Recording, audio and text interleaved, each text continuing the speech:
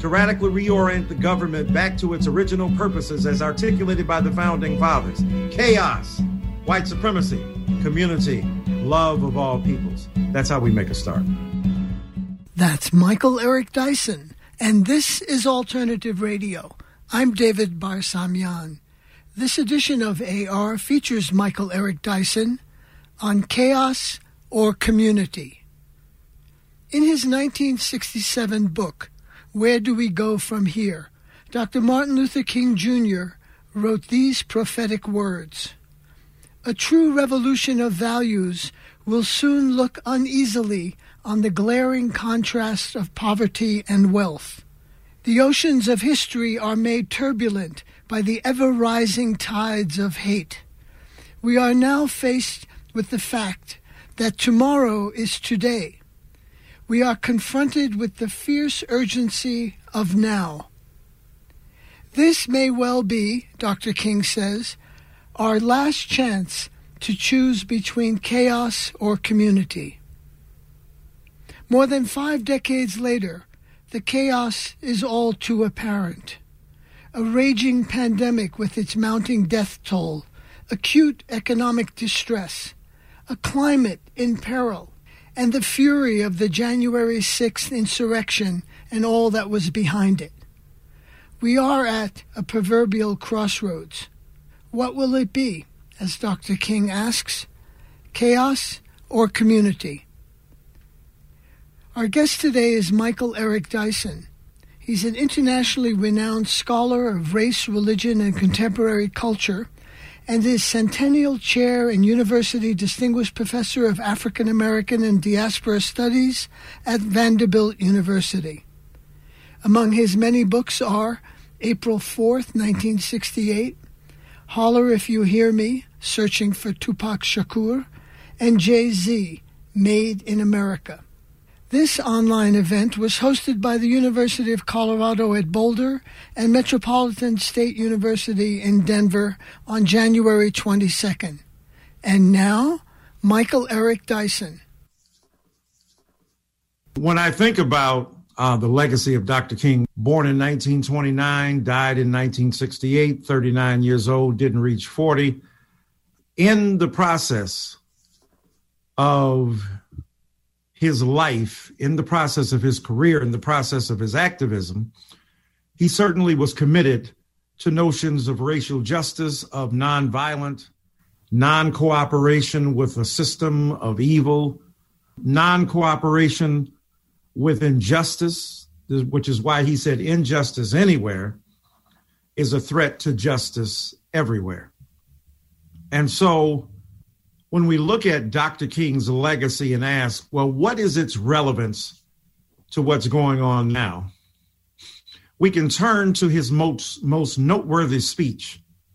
That is the I Have a Dream speech in 1963, August 28th, to mark the 8th anniversary of the death of Emmett Till.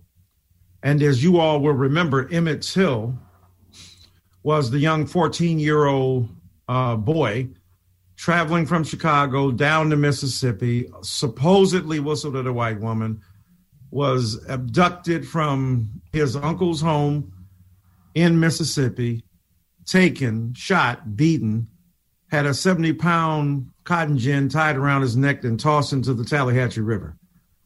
And when they recovered him, his mother refused to have a closed casket funeral because his face was so hideously disfigured. She wanted the world to see the impact of racial hatred on the body of Black people. And so there was no Twitter, there was no Facebook, there was no Instagram, but there was Jet Magazine, and the circulation of that idea, the circulation of that picture really changed the game and motivated people all over the world, like George Floyd's death did. And in this case, Rosa Parks, remembering the death of Emmett Till, stayed on that bus in Montgomery, Alabama in 1955, and then determined that she would no longer cooperate with the mandate for segregated busing. Black people in the back, white folk in the front. And so when I think about Dr. King's speech, and of course, there's a peril in only focusing on the I Have a Dream speech. It would be like, your favorite singer or rapper or performer or artist, and all you focused on is one song. Could be their greatest hit, but if they've had other songs, Stevie Wonder, Jay-Z, Beyonce, Taylor Swift, Kodak Black, maybe. So just got out of jail, or at least pardoned from the former president, along with Lil Wayne. So Dr. King had more than one speech.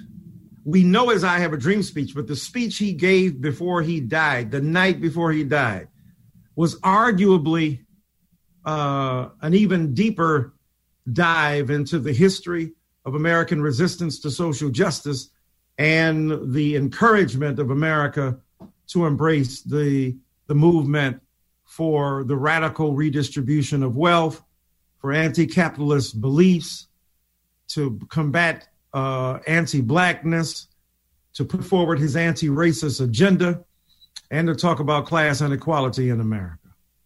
But in that I Have a Dream speech in 1963, besides the I Have a Dream part that everybody knows about, I have a dream. One day, my 4 little children will live in a nation where they will not be judged by the color of their skin, but by the content of their character, right? Everybody knows that. Or they know down in Alabama with its vicious racist governor having his lips dripping with the words of interposition and nullification. Right there in Alabama, little black boys and black girls will join hands with little white boys and white girls and sing together as sisters and brothers. I have a dream, right, sir? Wow. But in that speech, too, he had some other things. He starts off by saying, 50 years ago, what do we immediately think of? Y'all are historians. Right, I'm glad you said so. Abraham Lincoln. 50 years ago, in his great speech, a great American in whose symbolic shadow we stand today, signed the Emancipation Proclamation. Then he goes on, this momentous decree came as a great beacon light of hope for millions of Negroes who were manacled in slavery, right? The shackles of enslavement.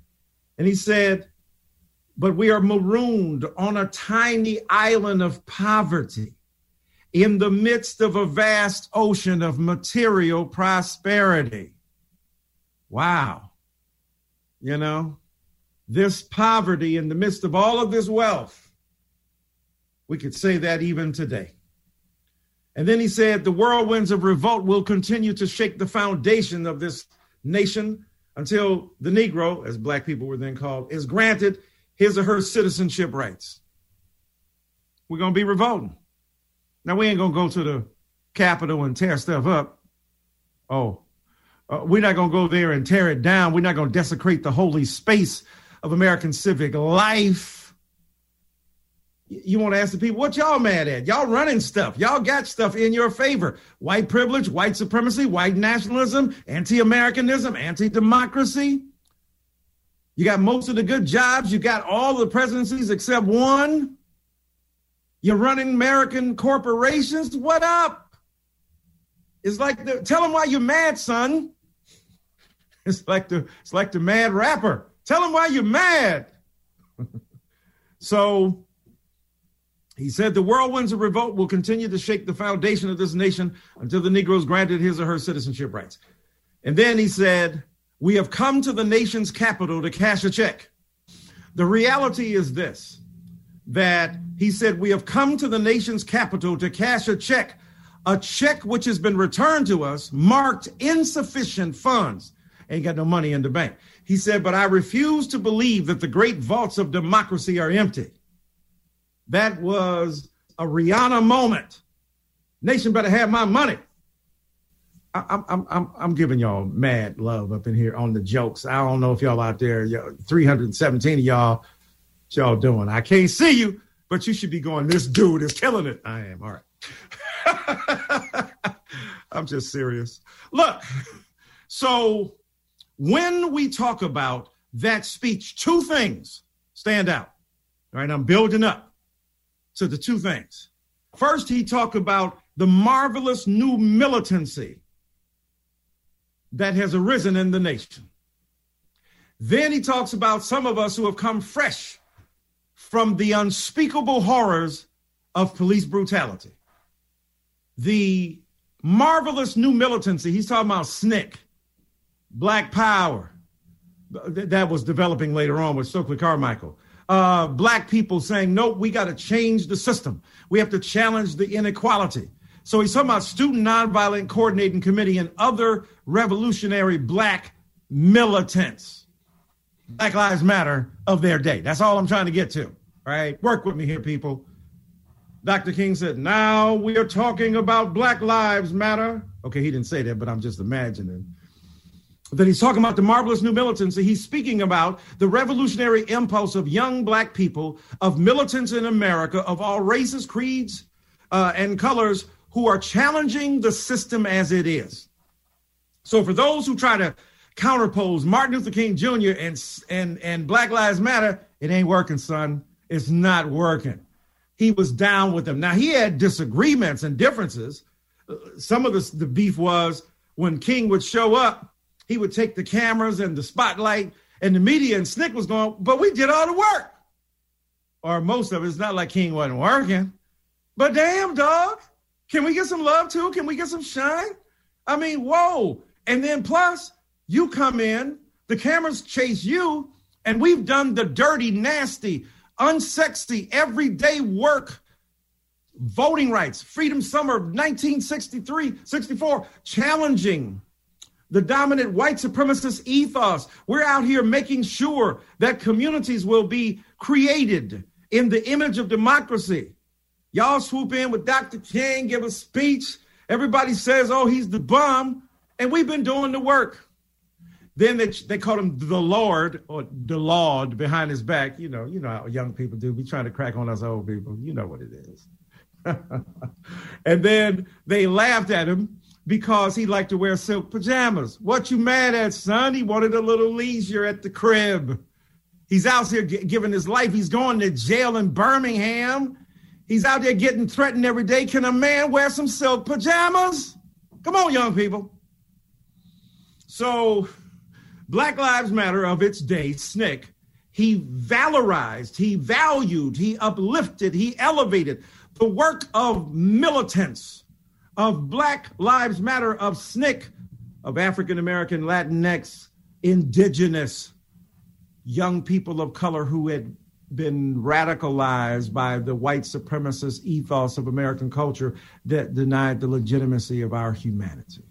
That's number one. So what would he be doing today?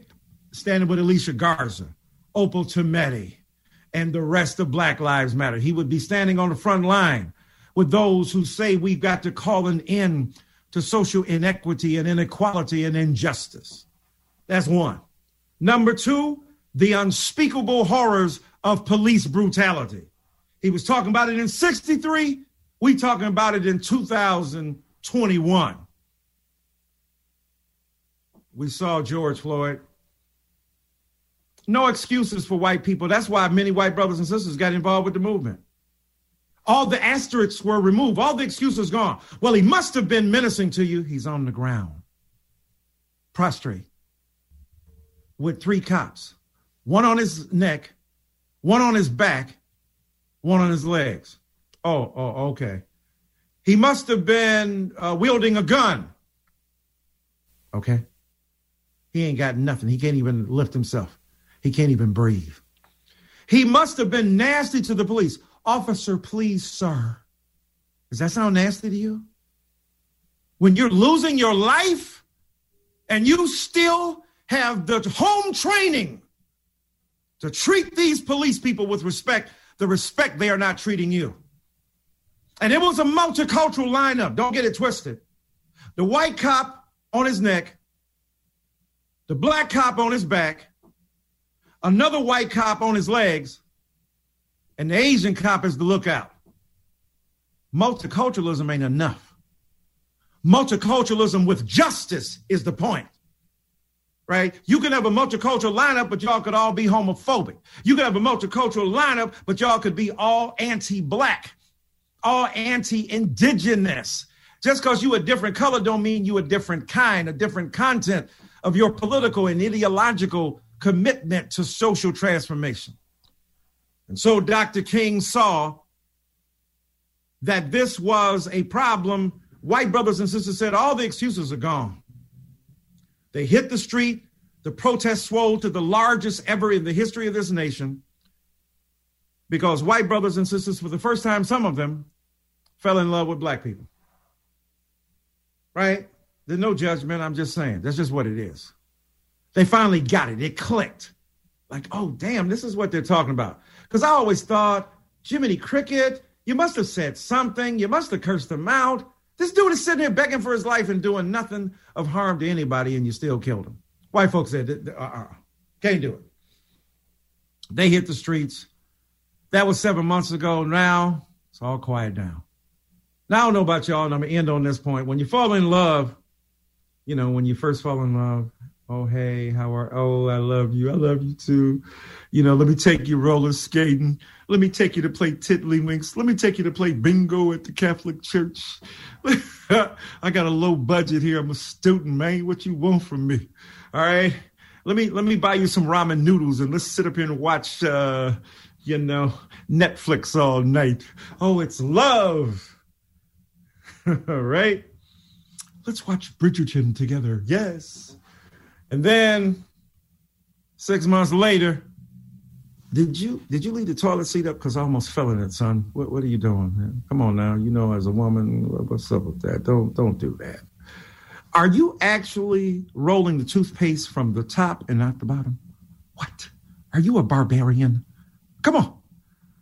But then, even though you've gone from the in love part to the everyday part, it's the unsexy everyday that tests the durability of your affection.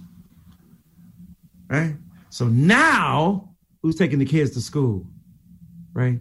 Who's taking daddy duty and mommy duty? Who's changing the diaper at 3:00 in the morning when the baby is crying? Who's going to take the kids to sports? Who's going to get up? In other words, the unsexy stuff, the everyday normal stuff is where you test the durability of your commitment. And that's where we are.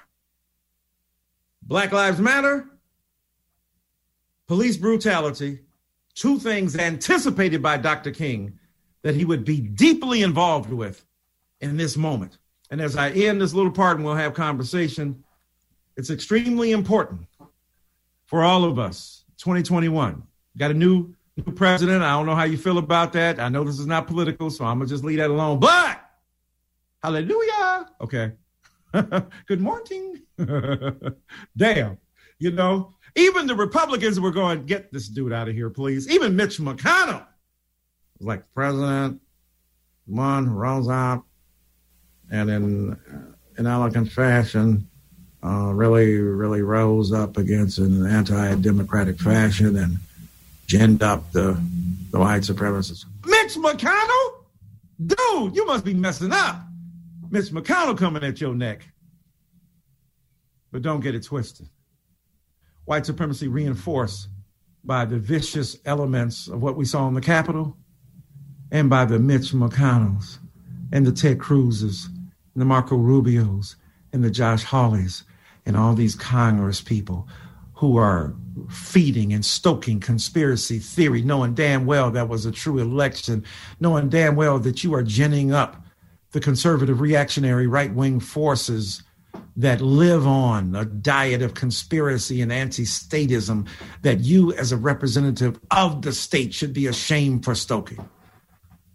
So in this day and age, let's continue to hold high the bloodstained banner of truth, because people of color are the ones who died for this nation without recognition.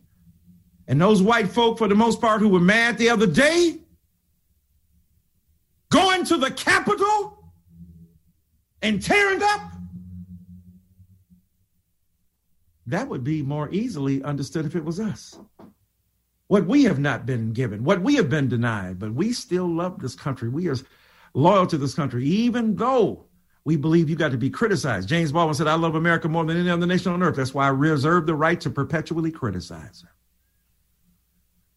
So as I end, Dr. King would be involved with Black Lives Matter. Dr. King would be involved in defunding the police, challenging the hegemony of the police, asking why it is that the police have the kind of funds they do, at least thinking about it, to change the system.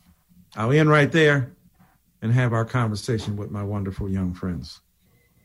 Thank you so much, Dr. Dyson, for your powerful words.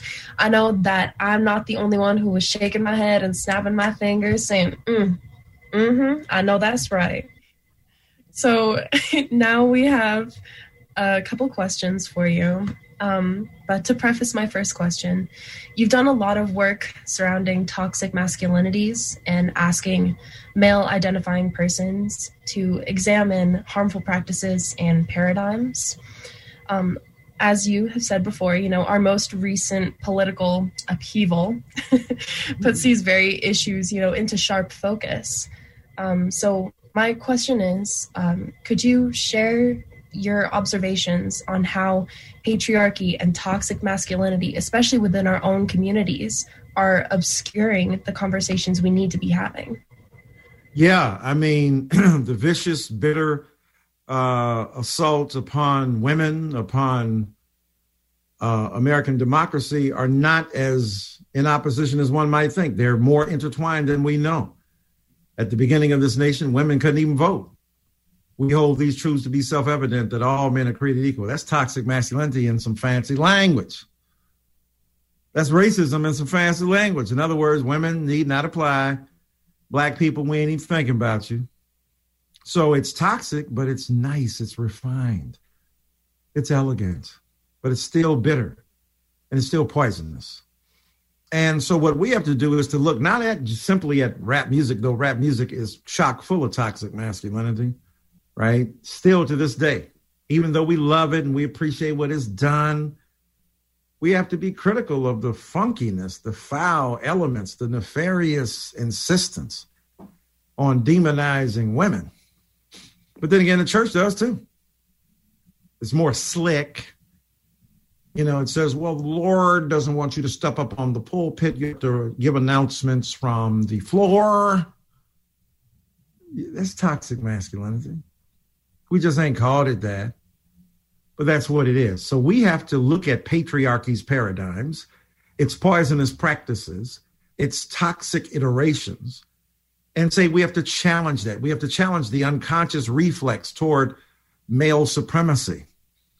We have to challenge the dominance of masculinist ideas where we continue to reproduce the pathology of misogyny, of sexism, of patriarchy, and of femophobia, right? Phobic at the presence of real women. And when we do that, we embrace greater avenues of healing. When we work in concert with women and challenging our own toxic internal masculinity and some women who smuggle in toxic masculinity within their female form. I'm just saying now. I'm just saying. Toxic masculinity is not the ultimate or exclusive preserve of men. Women who internalize limitations on their gender have smuggled in toxic masculinity through ventriloquism. Women's mouth moving, toxic masculine ideas floating. Now, often this comes, I don't want to just blame it on one side, but the right-wing conservative values of certain women that reproduce the pathology of white supremacist patriarchal culture, as, bell hooks would speak about it. So we have to identify it, we have to acknowledge it, and we have to resist it. Or like my man, Liam Neeson said, identify it, I'm going to hunt you down, and then I'm going to kill it. So that's what we got to do to toxic masculinity as well. Thanks so much for addressing that. I really love that you brought up this idea of an unconscious reflex toward misogyny. And that's actually related to my question as well. So we talk a lot about things white individuals can do to help counter white privilege and address white supremacy. And there's been this ongoing call for anti-racist self-education for these people wanting to start making a difference. But I'm curious if you could speak to the Black and BIPOC individuals in the room about how we can personally overcome that pervasive negative effect of white supremacy in our own lives. You say in Making Malcolm, you write the internal struggles for a liberated consciousness. And so I also appreciate that you ground this conversation of racial equity, which can sometimes be abstract. So you offer practical and accessible suggestions for change. So I'd like to know what you believe are concrete ways we can decondition and decolonize our own minds, hearts, and bodies as Black students and humans of color, but also as Americans. Malcolm X was a genius at that, trying to figure out how the white man is occupying our mindsets, influencing us, shaping us, and really dictating the terms of our self-assessment. Du Bois said it must be a strange thing in 1903 to measure yourself against the judgment of another world, constantly seeing yourself through the prism of a dominant white supremacist culture that ain't got no love for you. So read some Malcolm, read some Dr. King at the end when he talked about signing, the Emancipation Proclamation of your own Black identity. He called it manhood, Olympian manhood, but we can get beyond manhood to talk about personhood. Or read some Frantz Fanon, Black Skin. I mean, was it black, white? Was it Black Skin, White Mask, or White Skin, Black Skin, White Mask? And so, the way in which we put on as a kind of racial minstrelsy, whiteness, to further our goals and objectives, to think better about ourselves, believing the white water is wetter, white ideas are brighter, white culture is better, more refined, right? We've been taught this from the get-go. So we have to deprogram, decolonize, deestablish the hegemony, the dominance of white supremacist ideas about who we are that pervert us, that poison us, that contaminate our self-awareness and self-consciousness. And so we read, we think, we talk to other people, we begin to purge this stuff. It ain't no once and done kind of thing. It's a constant lifelong process because you're subject to this over the span of your life, constantly being seduced by beliefs and ideas that are extraneous to your culture in a negative fashion. I'm not saying that all ideas extraneous to your culture are bad. I'm just saying the ones that teach you to hate yourself, that don't like yourself, that don't appreciate yourself, that don't appreciate your culture, that you don't do business with people of your kind, say even Black people, about them N-words, they don't never take care of business. That doesn't mean that some Black people don't fail at business, but then go to the next Black person, because when white folk fail, you ain't done with white folk. Oh, this school, messed up, I'm going to transfer to another. You don't say I'm done with white schools. Right? So give us the benefit of the doubt. Understand the way in which we've been taught to disavow the legitimacy of our kind and to become complicit in our own demise and the self-hatred that manifests itself with the inability to embrace and love Blackness. Black love is a revolutionary act in a white supremacist culture. Self-love and self-care are revolutionary tools of Black self-affirmation in a white supremacist culture. And so that's what we have to do in concrete measure.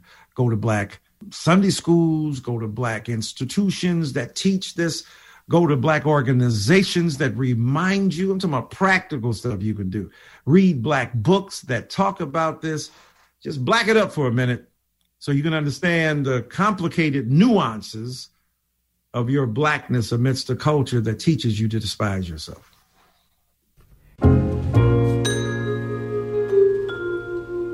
You're listening to Michael Eric Dyson on Chaos or Community.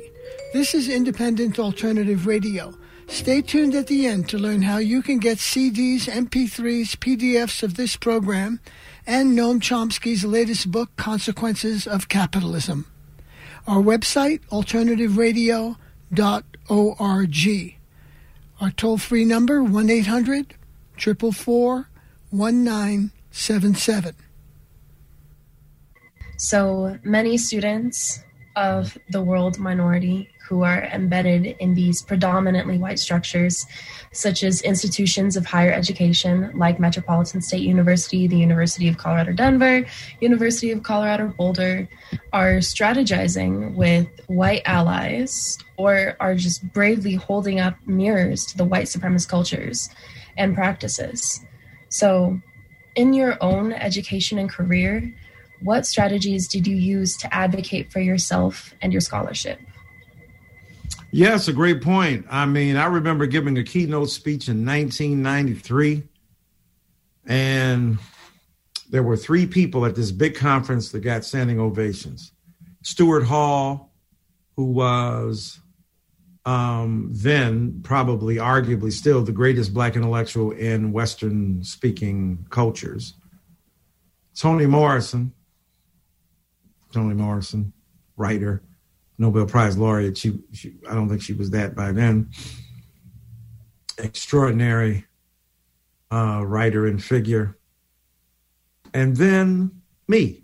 It's not a humble brag, but the reason I'm saying I got a standing ovation is because despite some hate, because at that point when I was quoting hip hop, people were like, why are you doing that? 90s Snoopy Doggy Dog. I can't believe it.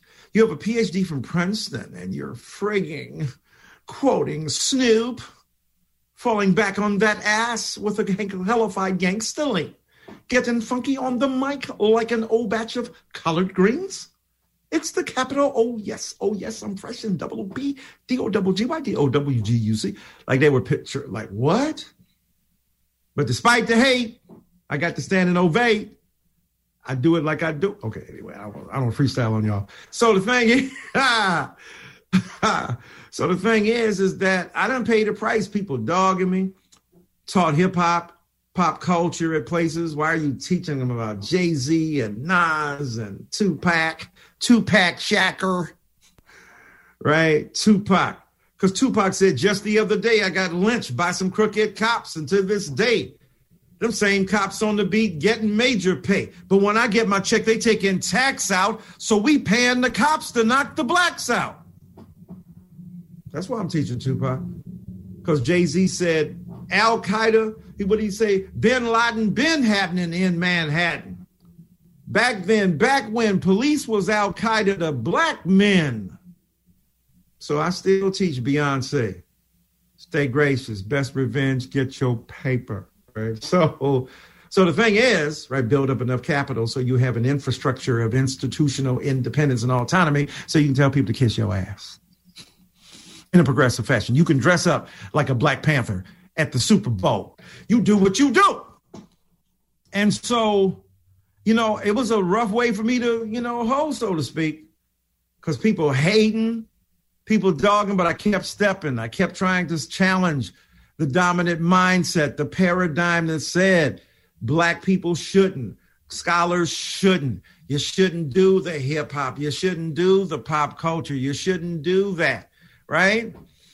All the ways they're trying to crack on me and dismiss me and disavow what I do.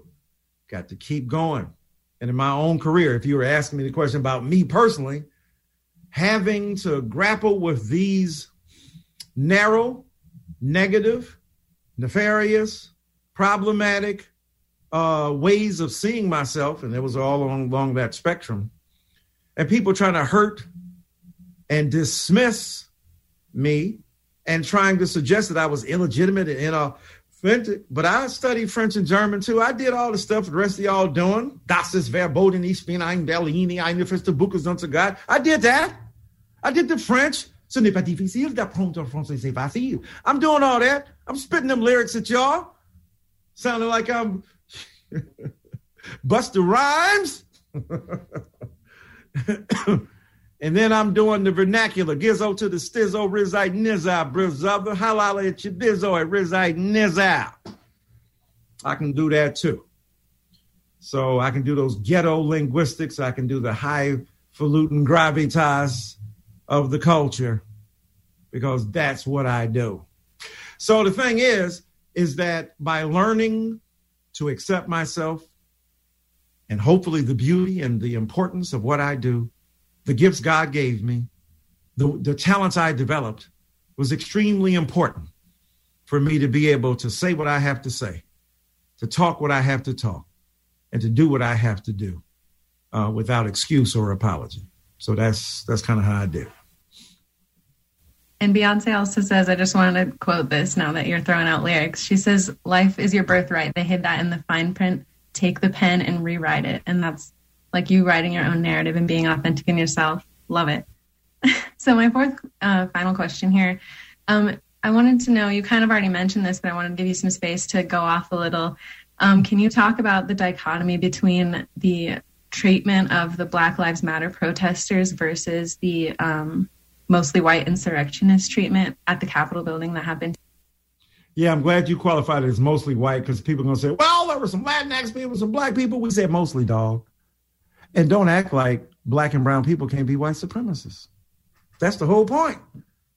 That's the whole point. It can migrate into your brain, into your mindset. You can be the most effective patriarch as a woman with a skirt. You can be the greatest white supremacist in brown skin. So please, but we know how ugly that was. And we know if that had been Black Lives Matter trying to get up into the Capitol, been dead black people, a bunch of them. God rest the soul of that white woman who died. Even though I disagreed vigorously and vehemently with her viewpoints, I don't think they should have shot her. But then they felt that their lives were under threat too, right? When they always say that about us, we saw the woman coming through the darn window. Now they're gonna put that dude who shot her on suspension, and you can best believe, killing a white woman, they're gonna treat him like, unless you just really have to do that, dog, we ain't down with that. Even the white insurrectionists, undermining government, disloyal to the nation, Confederate flag, the very bloodstained banner of disloyalty, of secession, of leaving the nation, of saying, y'all, and we're out. And the most holy, sacred, revered ground in civic social space in America, during one of the greatest rituals of democracy, counting the votes, accounting for the electoral college votes, and y'all trying to interrupt that on the notion that it was illegitimate, and you ain't got no damn proof. And these senators who know better, that's why they're white supremacists too. You just an easier, slicker, Ivy League version of white supremacy. But we see you, and we know what you're doing. And so the truth is that had that been Black Lives Matter protesters, even Joe Biden had to recognize that. Because his granddaughter hit him up and said, Papa, you know that had that been Black Lives Matter protesters, they would have not been treated the same way. So it's good to be president and have a granddaughter who's woke. Thank you, granddaughter. And so we know the disavowal of black identity, the desecration of blackness, the hatred of who we are, of indigenous identities, of red, yellow, brown identities in this country, of First Nation identities in this country, of Native peoples. We would have been eviscerated, tore up, shot, killed, arrested. How do we know? When we had Black Lives Matter protests, they treated them like they were insurrectionists. So they need to do a switch up. You know, on Freaky Friday, you get into one body and the other body get into yours. The old person come to the young person go to the old person. Let's have some Freaky Friday up in here, where the Black Lives Matter protest police get into the Capitol Police, and the Capitol Police jump into the bodies of the Black Lives Matter protesters. I think I came up with a hell of an idea there, because we know that the refusal to acknowledge the humanity of black people is a persistent theme in American society, And the refusal to acknowledge our humanity is the predicate of American democracy for so many people. So they were being honest and explicit and transparent about the often masked and hidden beliefs and premises of American democracy. That's why American exceptionalism is white supremacy on the sly. Claiming America's better than other nations. How? We look like a banana republic the other day. We don't agree with you. We're going to tear this down. Despite no evidence, no empirical verification of their beliefs. And so we have to constantly call attention to white brothers and sisters in particular, and to the dominant culture about the egregious failure to understand the differential treatment accorded to those mostly white folk on the mall and black people whose only cry is to be free, who ain't tearing nothing up, who ain't shooting nobody, who ain't beating up and destroying no buildings. And in the Black Lives Matter protests, when they did, it was largely Antifa. I ain't trying to demonize them. Go for what you know, but I'm saying most Negroes weren't even doing that. In fact, they saw them, they were like, hey, stop, because they're going to blame us for all this. Stop. So not that I'm denying the legitimacy of allies. I'm just saying that ain't black people's stilo. And so we have to acknowledge that and to acknowledge the egregious inequality that exists in this country when we treat protesters versus insurrectionists, versus mobs, versus the militants on the mall who wanted to eradicate American democracy. The difference is Black Lives Matter protesters are trying to make democracy better, and the mob was trying to undercut democracy and destroy it altogether. That's what we got to remember when we look at the two. We're going to move into some audience questions now, so we won't be able to get to all of them, but I'm going to start with one. So she's asking, Dr. King posed the question, where do we go from here, chaos or community? So how do we start to think about this again? Great point. Black Lives Matter, community. White supremacists on the mall, chaos. Where do we go from here? Chaos, challenging the legitimacy of democracy, or Black Lives Matter, community, trying to forge connection between all concerned citizens to radically reorient the government back to its original purposes as articulated by the founding fathers. Chaos, white supremacy, community, love of all peoples. That's how we make a start. So the next question is from Boulder, and it says, David Foster Wallace once wrote that anything I've ever let go of still has my claw marks on it. We keep hearing about the so many Americans that are clinging to a mythical past. Which aspects of America's mythological past are you having a hard time letting go of? That's a brilliant point. Y'all killing the game over here, man. Y'all killing the game. Both of those questions so smart. You know, I'm having a hard time letting go of the fact that America is a real democracy. Call me ignorant, naive. I truly believe that at the end of the day, we can make a difference. I truly believe that at the end of the day, that the notion that America is an experiment worthy of undertaking, I'm still there. I still believe that America can become the best that it should be. Not make America great again. Make it the best it can be. Make it good. I don't know if good again. Make it good. Make it important. Make it relevant. Make it just. Make it useful to the masses of citizens.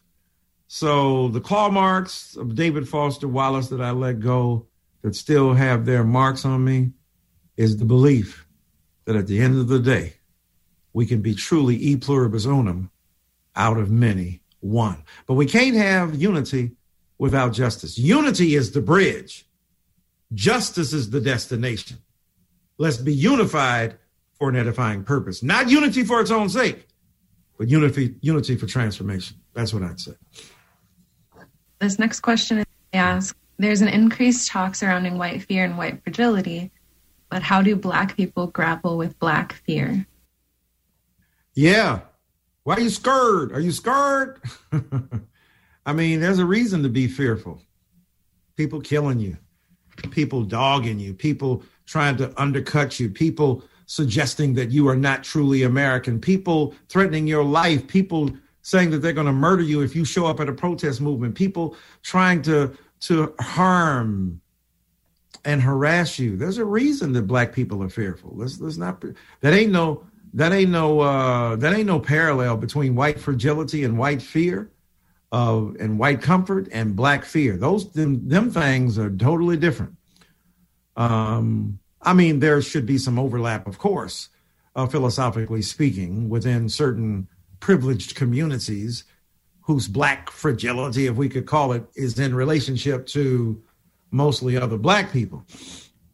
But when it comes to, like richer people being told by poorer people about their position and they can't hear it and they don't want to talk about it, or people of privilege and wealth not wanting to hear their accountability to the masses, right? So we got our Black fragility too in that sense. But in comparative analysis with white folk, it's a different story. Having said that, we've got to overcome that fear. We've got to overcome the horrors of the threats and the harassment and reclaim a kind of internal courage and intestinal fortitude that allows us to keep moving forward. And that's why you get on calls like this, you talk to your people, you join clubs, you reinforce each other so that you can, at your weakest moment, be elevated by your peers who can remind you of what you're made of and what you can do. This next question is coming from a white ally saying, I'm struggling to have conversations with my family about racist behaviors they display. When I bring those behaviors up, they say I'm not racist. I don't hate Black people, but it's the microaggressions they can't seem to see their all lives matter BS that they can't see as problematic. Do you have any advice on how to break the defense barrier in a dialogue with people you love? Yeah, no, it's a great question too. And I'm glad you raised that, because as difficult as it is for you, imagine that as a Black person, we're trying to reach some of your family members who are lovely and wonderful, but who are recalcitrant and arthritic, refusing to acknowledge. I love Black people. I love Beyonce and Jay-Z and love the Harlem Globetrotters and, love the Golden State Warriors. And that Steph Curry is a great, But then the microaggressions, as you said, brave point that the questioner has raised. So, but as difficult as it is for us, as it is for you, it's probably more difficult for us because we can't even be heard. So we want to deputize you to go up into your family, as tough as it is. When you go home for Thanksgiving, they eat your pumpkin pie first. Because I was going to say sweet potato, but you know what I'm saying? That's Black, that's what we do. Eat your stuffing first. We call it dressing. But whatever. Get your macaroni and cheese on first. Then challenge granny, cousins, uncles, peers, younger people. It ain't just old people. The people on the mall, a lot of them were young. People in Charlottesville, anti-Semites, they're young. So one of the things you do is you ask them, how would you feel if? Try to how would you feel ifs with your white folk. How would you feel if somebody was treating you the same way? How would you feel if that was your granddaughter who was being spoken of and your child had married interracially, and now you got a granddaughter who's seen as one of them, somebody you love? How would you feel if? Just try some of them how would you feel ifs. Then secondly, do if it was Black people, right? On the mall, how they be treated versus Black Lives Matter that we've talked about earlier. And you can give them comparative analyses and then go, better than that because, right?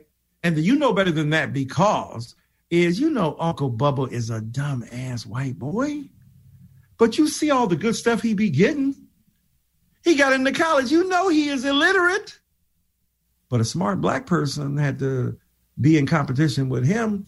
And because of anti-affirmative action, they felt that Uncle Bubba deserved to break over that Black person. So when you begin to point out some of the internal contradictions in whiteness and say, you know, when you say you love Black people, but that, you know, you come up with the microaggressions, how much love do you really have? And you ask them, how much concern with that people do you really exhibit? And how can you say that you're for fairness and justice and equality when you know these inequities exist? So you got to kind of wear them down. It's hard. It's difficult. It's people you love. You can't throw them away. I don't believe in that cancel culture. I believe in holding people accountable. I don't believe in canceling nobody. First of all, you can't cancel nobody.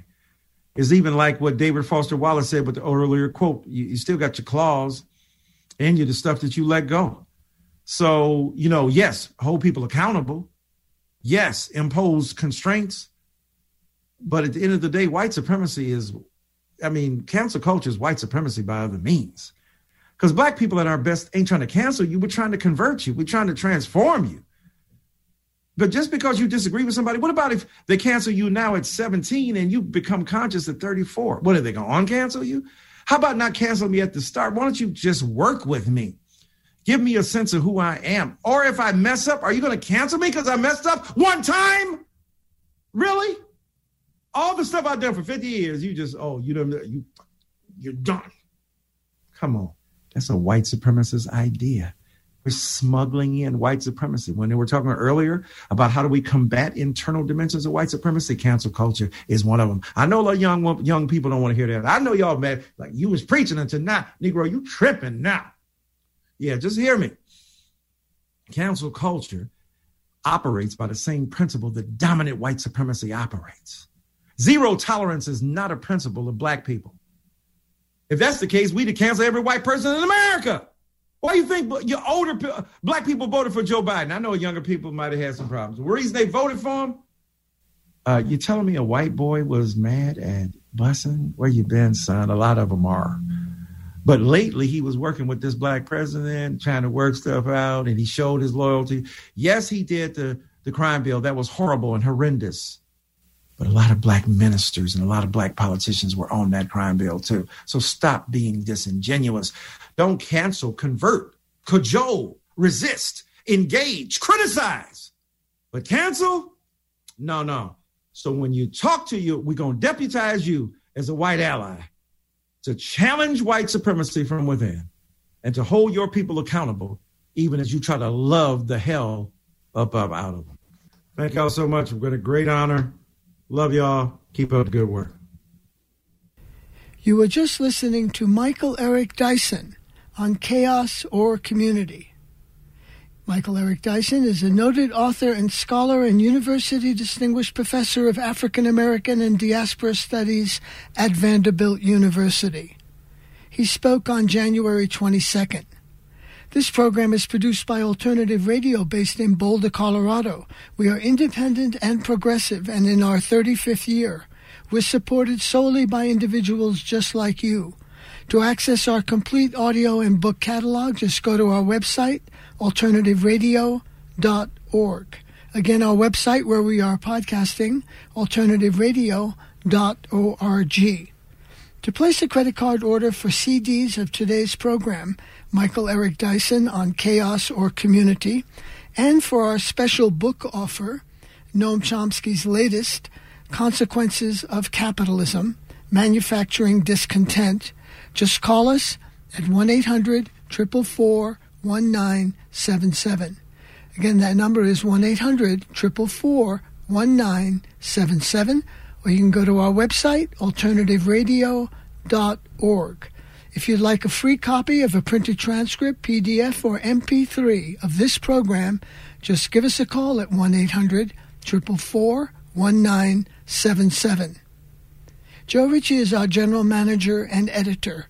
I'm David Barsamian. Thank you for listening. We go out with These Sacred Souls.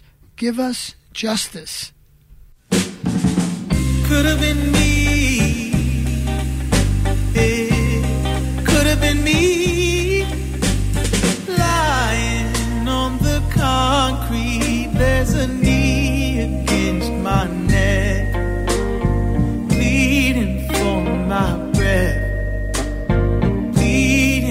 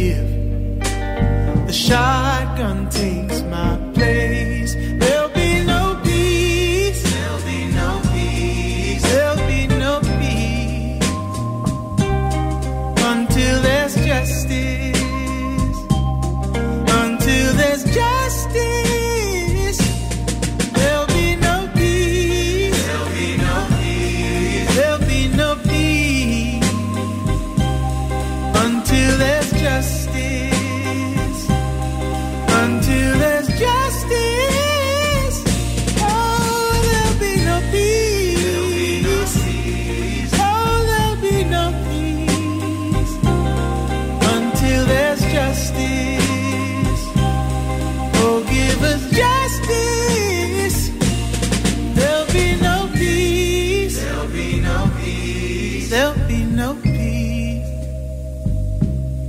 until there's justice. Until there's justice. Well, just go to the website, alternativeradio.org, alternativeradio.org. We, too, are independent and are supported solely by listeners who make donations, purchase transcripts, MP3s, or CDs of our programs. So we're very much dependent on listeners out there.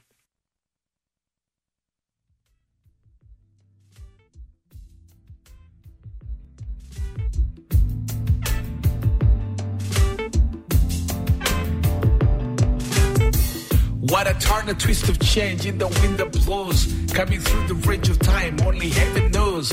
Lapping down, chopped up doors, it's getting close. Homie, just let it blow, my homie, yo, let it blow.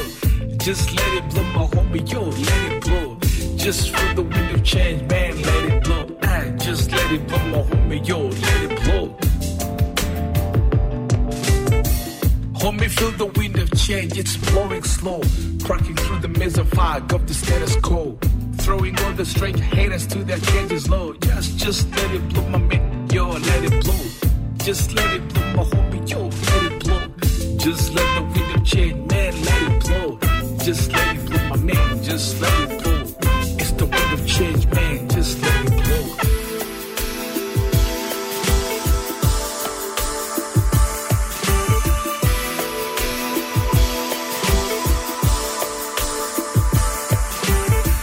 It's the wind of hope that blows, feel its wavy touch. Coming through the bottle lines, do you see the switch? Making all the headlines, can you feel the twitch? Yeah, just let it blow, my homie, yo, let it blow. Just let it blow, my man, yo, let it blow. Just let it blow, my homie, yo, let it blow. Homie, let it blow, yeah, just let it blow. Yeah, I feel a lift of glee for the wind that blows. Blowing quite a blaze of fog anytime it goes.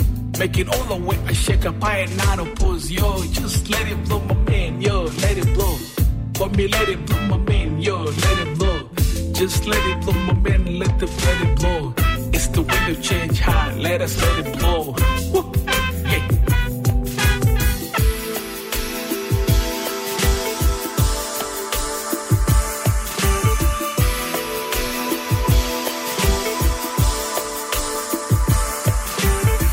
Grab the second wind, my homie, just let it blow.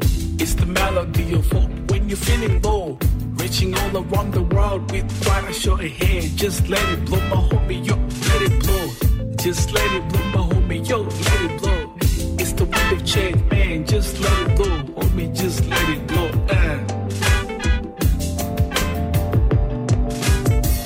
Yeah, the mist is going now, I can see my way. Cause the wind of change is blowing for a brighter day. For the heavy hearts now, we can dance and play. Just let it blow, my homie, yo, let it blow. Homie, let it blow, my man, yo, let it blow.